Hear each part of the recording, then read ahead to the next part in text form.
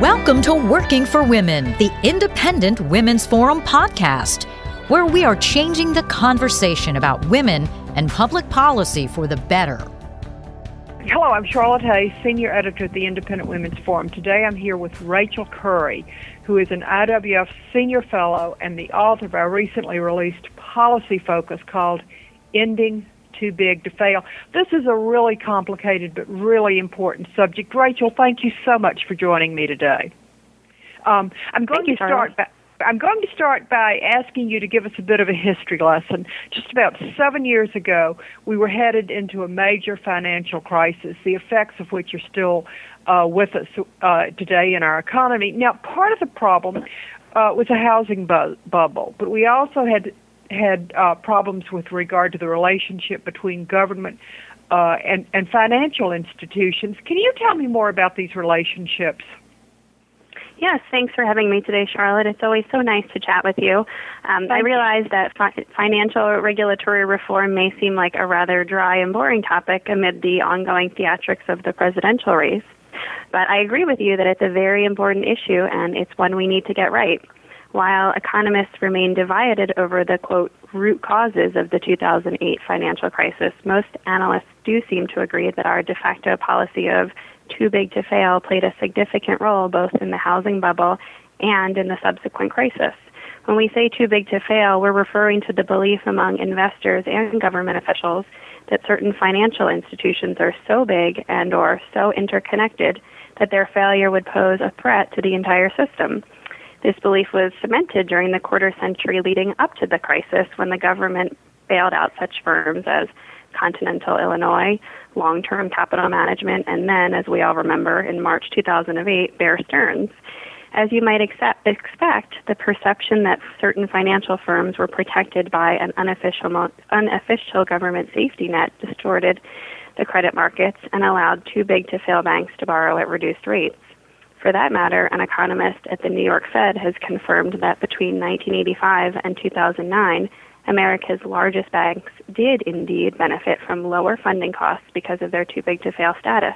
Now, it doesn't take a PhD economist to figure out what's going to happen when the government gives implicit borrowing subsidies and implicit bailout guarantees to large financial institutions. As George Mason University economist Russ Roberts puts it, these firms are effectively, quote, gambling with other people's money, end quote. That's why too big to fail is inherently dangerous and it's inherently unfair, and it's why, in the aftermath of the financial crisis, members of both parties wanted to abolish it. Well, now, Rachel, legislation followed the 2008 financial crisis. Specifically, we had the Dodd-Frank Act. How was this supposed to change the relationship and the too big to fail concept? Sure. Well, Dodd-Frank was, or is, a tremendously complicated law that gave vast new powers and discretion to federal regulators. Because of that, we won't understand the law's full impact for many years to come. You look at a provision like the so-called Volcker Rule, which originally was aimed at preventing federally insured depository institutions from engaging in proprietary trading or trading for profit. However well-intentioned it was, the Volcker Rule has become a total bureaucratic mess and a big disappointment to many of its supporters. In terms of ending too big to fail, Titles 1 and 2 of Dodd-Frank are the key provisions. Now, Title 1 designates all bank holding companies with at least $50 billion in assets as systemically important financial institutions, also known as SIFIs. It also gives federal regulators the power to designate non-bank financial firms as SIFIs. Thus far, 4 non-bank firms have received a SIFI designation, although one of those firms, MetLife Insurance, is now suing the federal government to overturn it. The idea behind Title I is that because of their systemic importance, SIFIs should face tougher regulations and stricter oversight to prevent them from failing. Now, as for what might happen if a SIFI were on the verge of failure, that's where Title II of Dodd-Frank comes in. It sets up an orderly liquidation authority outside of the normal bankruptcy process. The purpose of this new resolution authority is to wind down a failing firm without letting it destabilize the broader financial markets. There are obviously many, many, many other parts of Dodd-Frank, but Titles 1 and 2 are the most relevant to the debate over ending too big to fail. Well, Rachel, can we really say at this point that Dodd-Frank didn't make anything better? Well, Charlotte, the paper I did for IWF focused only on the issue of too big to fail, so it was not a comprehensive analysis of the entire law. I personally think there are some good elements of Dodd-Frank, including its regulation of financial derivatives. But if we're looking exclusively at too big to fail, then the answer is no. Dodd-Frank did not solve the problem, and in some ways it made the problem worse. Just to summarize briefly the main objections to Titles I and Title II of Dodd-Frank, the institutions labeled as SIFIs that I just mentioned under Title I are viewed by investors as too big to fail. As former Federal Reserve Governor Kevin Warsh has put it in a quote, by sanctioning some list of too big to fail firms and treating them differently than the rest, policymakers are signaling to markets that the government is vested in their survival, end quote. Now, it's true that SIFIs face tougher regulations and requirements than non-SIFIs, but they also conceivably benefit from implicit funding subsidies. Speaking of which, the International Monetary Fund has estimated that in 2012, the too big to fail borrowing advantage enjoyed by America's top banks amounted to a subsidy of between $15 and $70 billion. The value of that subsidy, again, according to IMF, was smaller in 2012 than it was at the height of the financial crisis, but it was larger in 2012 than it was in the years before the crisis.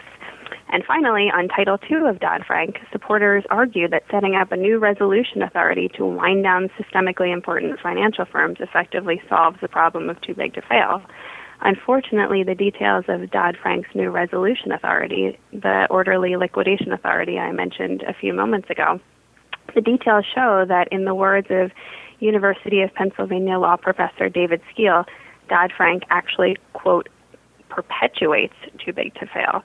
For one thing, Dodd-Frank allows the FDIC to bail out certain creditors of a failing firm as part of a resolution process. And for another thing, Dodd-Frank allows regulators to offset the cost of such a bailout by slapping a surcharge on healthy firms.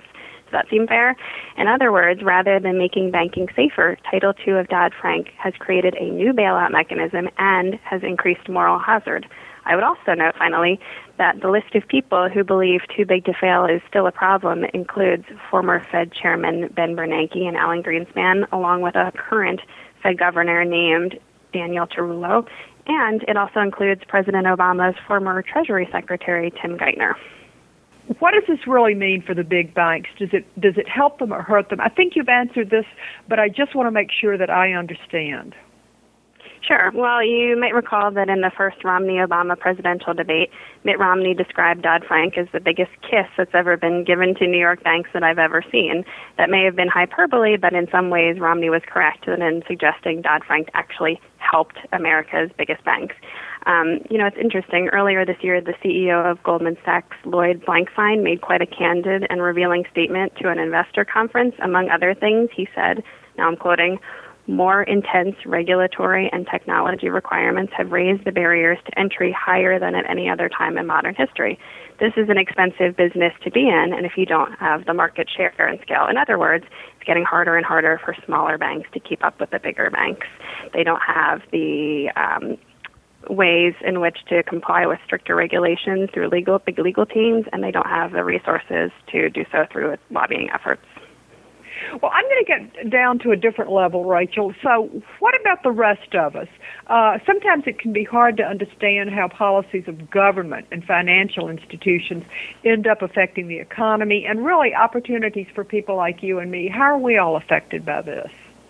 Sure, that's a great question, Charlotte, and it helps explain why politicians are often reluctant to discuss financial reform on the campaign trail at all. It's just such a complicated subject. The short answer is that, as I say, in the policy focus, too big to fail distorts financial markets, it reduces competition, and it ultimately damages economic growth. A moment ago, I quoted former Fed Governor Kevin Warsh. Here's how he described the impact of Dodd-Frank. If the government chooses select firms to be public utilities atop the business of banking, it is very difficult for the other 7,000 banking institutions to lend and compete, and that is an obstacle to economic growth, end quote. Just look at what's happened to America's community banks in the aftermath of Dodd-Frank. A recent Harvard study found that between mid-2010 and mid-2014, in other words, during the 4 years after Dodd-Frank became law, community banks saw their share of U.S. total banking assets fall by more than 12%, and the smallest community banks saw their share decline by almost 19%. By comparison, the Harvard study showed America's 5 largest banks control nearly the same share of U.S. banking assets as they did in the fiscal quarter before Dodd-Frank's passage. The author studies note that their findings appear to validate concerns that an increasingly complex and uncoordinated regulatory system has created a more uneven regulatory playing field that is accelerating consolidation for the wrong reasons. Given how, now this is how it impacts you and me, given how important community banks are to farmers, small business owners, and families all across America, it's clear that the impact of policies like Dodd-Frank goes well beyond the financial sector. In other words, it impacts everyday people. Today, Rachel, are we more or less vulnerable, to another financial crisis? Well, the crisis that erupted in 2008 was truly historic, and I think it's safe to say that we're less vulnerable today than we were back then. Of course, there's obviously a great deal of uncertainty in global financial markets right now, given all the turmoil in China and Europe and on Wall Street and elsewhere. No one can ever predict the exact timing, obviously, of the next crisis. For that matter, the true test of Dodd-Frank won't come until the next crisis, but here's the bottom line. 7 years after the collapse of Lehman Brothers, we still have a financial system dominated by massive institutions that are seen as too big to fail. We still have implicit government subsidies going to the biggest banks. And we still have tax and regulatory policies that encourage excessive leveraging and increase the likelihood of future government bailouts. So in short, while it's difficult to compare our vulnerability today to our vulnerability in years past, we're definitely much more vulnerable than we should be. What is the answer to all this? What policies could be put in place to create a fairer system and one that reduces the risk of such devastating turmoil? Sure. I'll just go through a few. In the policy focus, I listed 4 reforms that would, in my view, make us stronger, safer, and a more equitable financial system. The first reform would be to change the SIFI designation process under Dodd-Frank. The current process mandates that all bank holding companies with $50 billion or more in assets are automatically designated as systemic institutions, i.e. too big to fail. There are several problems with this. One of them is that the threshold at $50 billion means that plenty of non-systemic banks are getting designated and regulated as too big to fail. That's unfair and it's illogical. After all, why would we want to expand the number of banks perceived as too big to fail? A task force assembled by the Bipartisan Policy Center has proposed raising the automatic SIFI threshold for bank holding companies to $250 billion in assets. That strikes me as a good idea and one that even supporters of Dodd-Frank might be willing to adopt. I would also suggest eliminating SIFI designations for non-bank firms. As MetLife has painfully discovered, the current system is arbitrary and opaque. In fact, one former FDIC official has complained that it makes a mockery of property rights and of due process. If more and more insurance companies and other non-bank financial firms are labeled as systemically important, the too big to fail problem could easily get worse, and that's something we all want to prevent.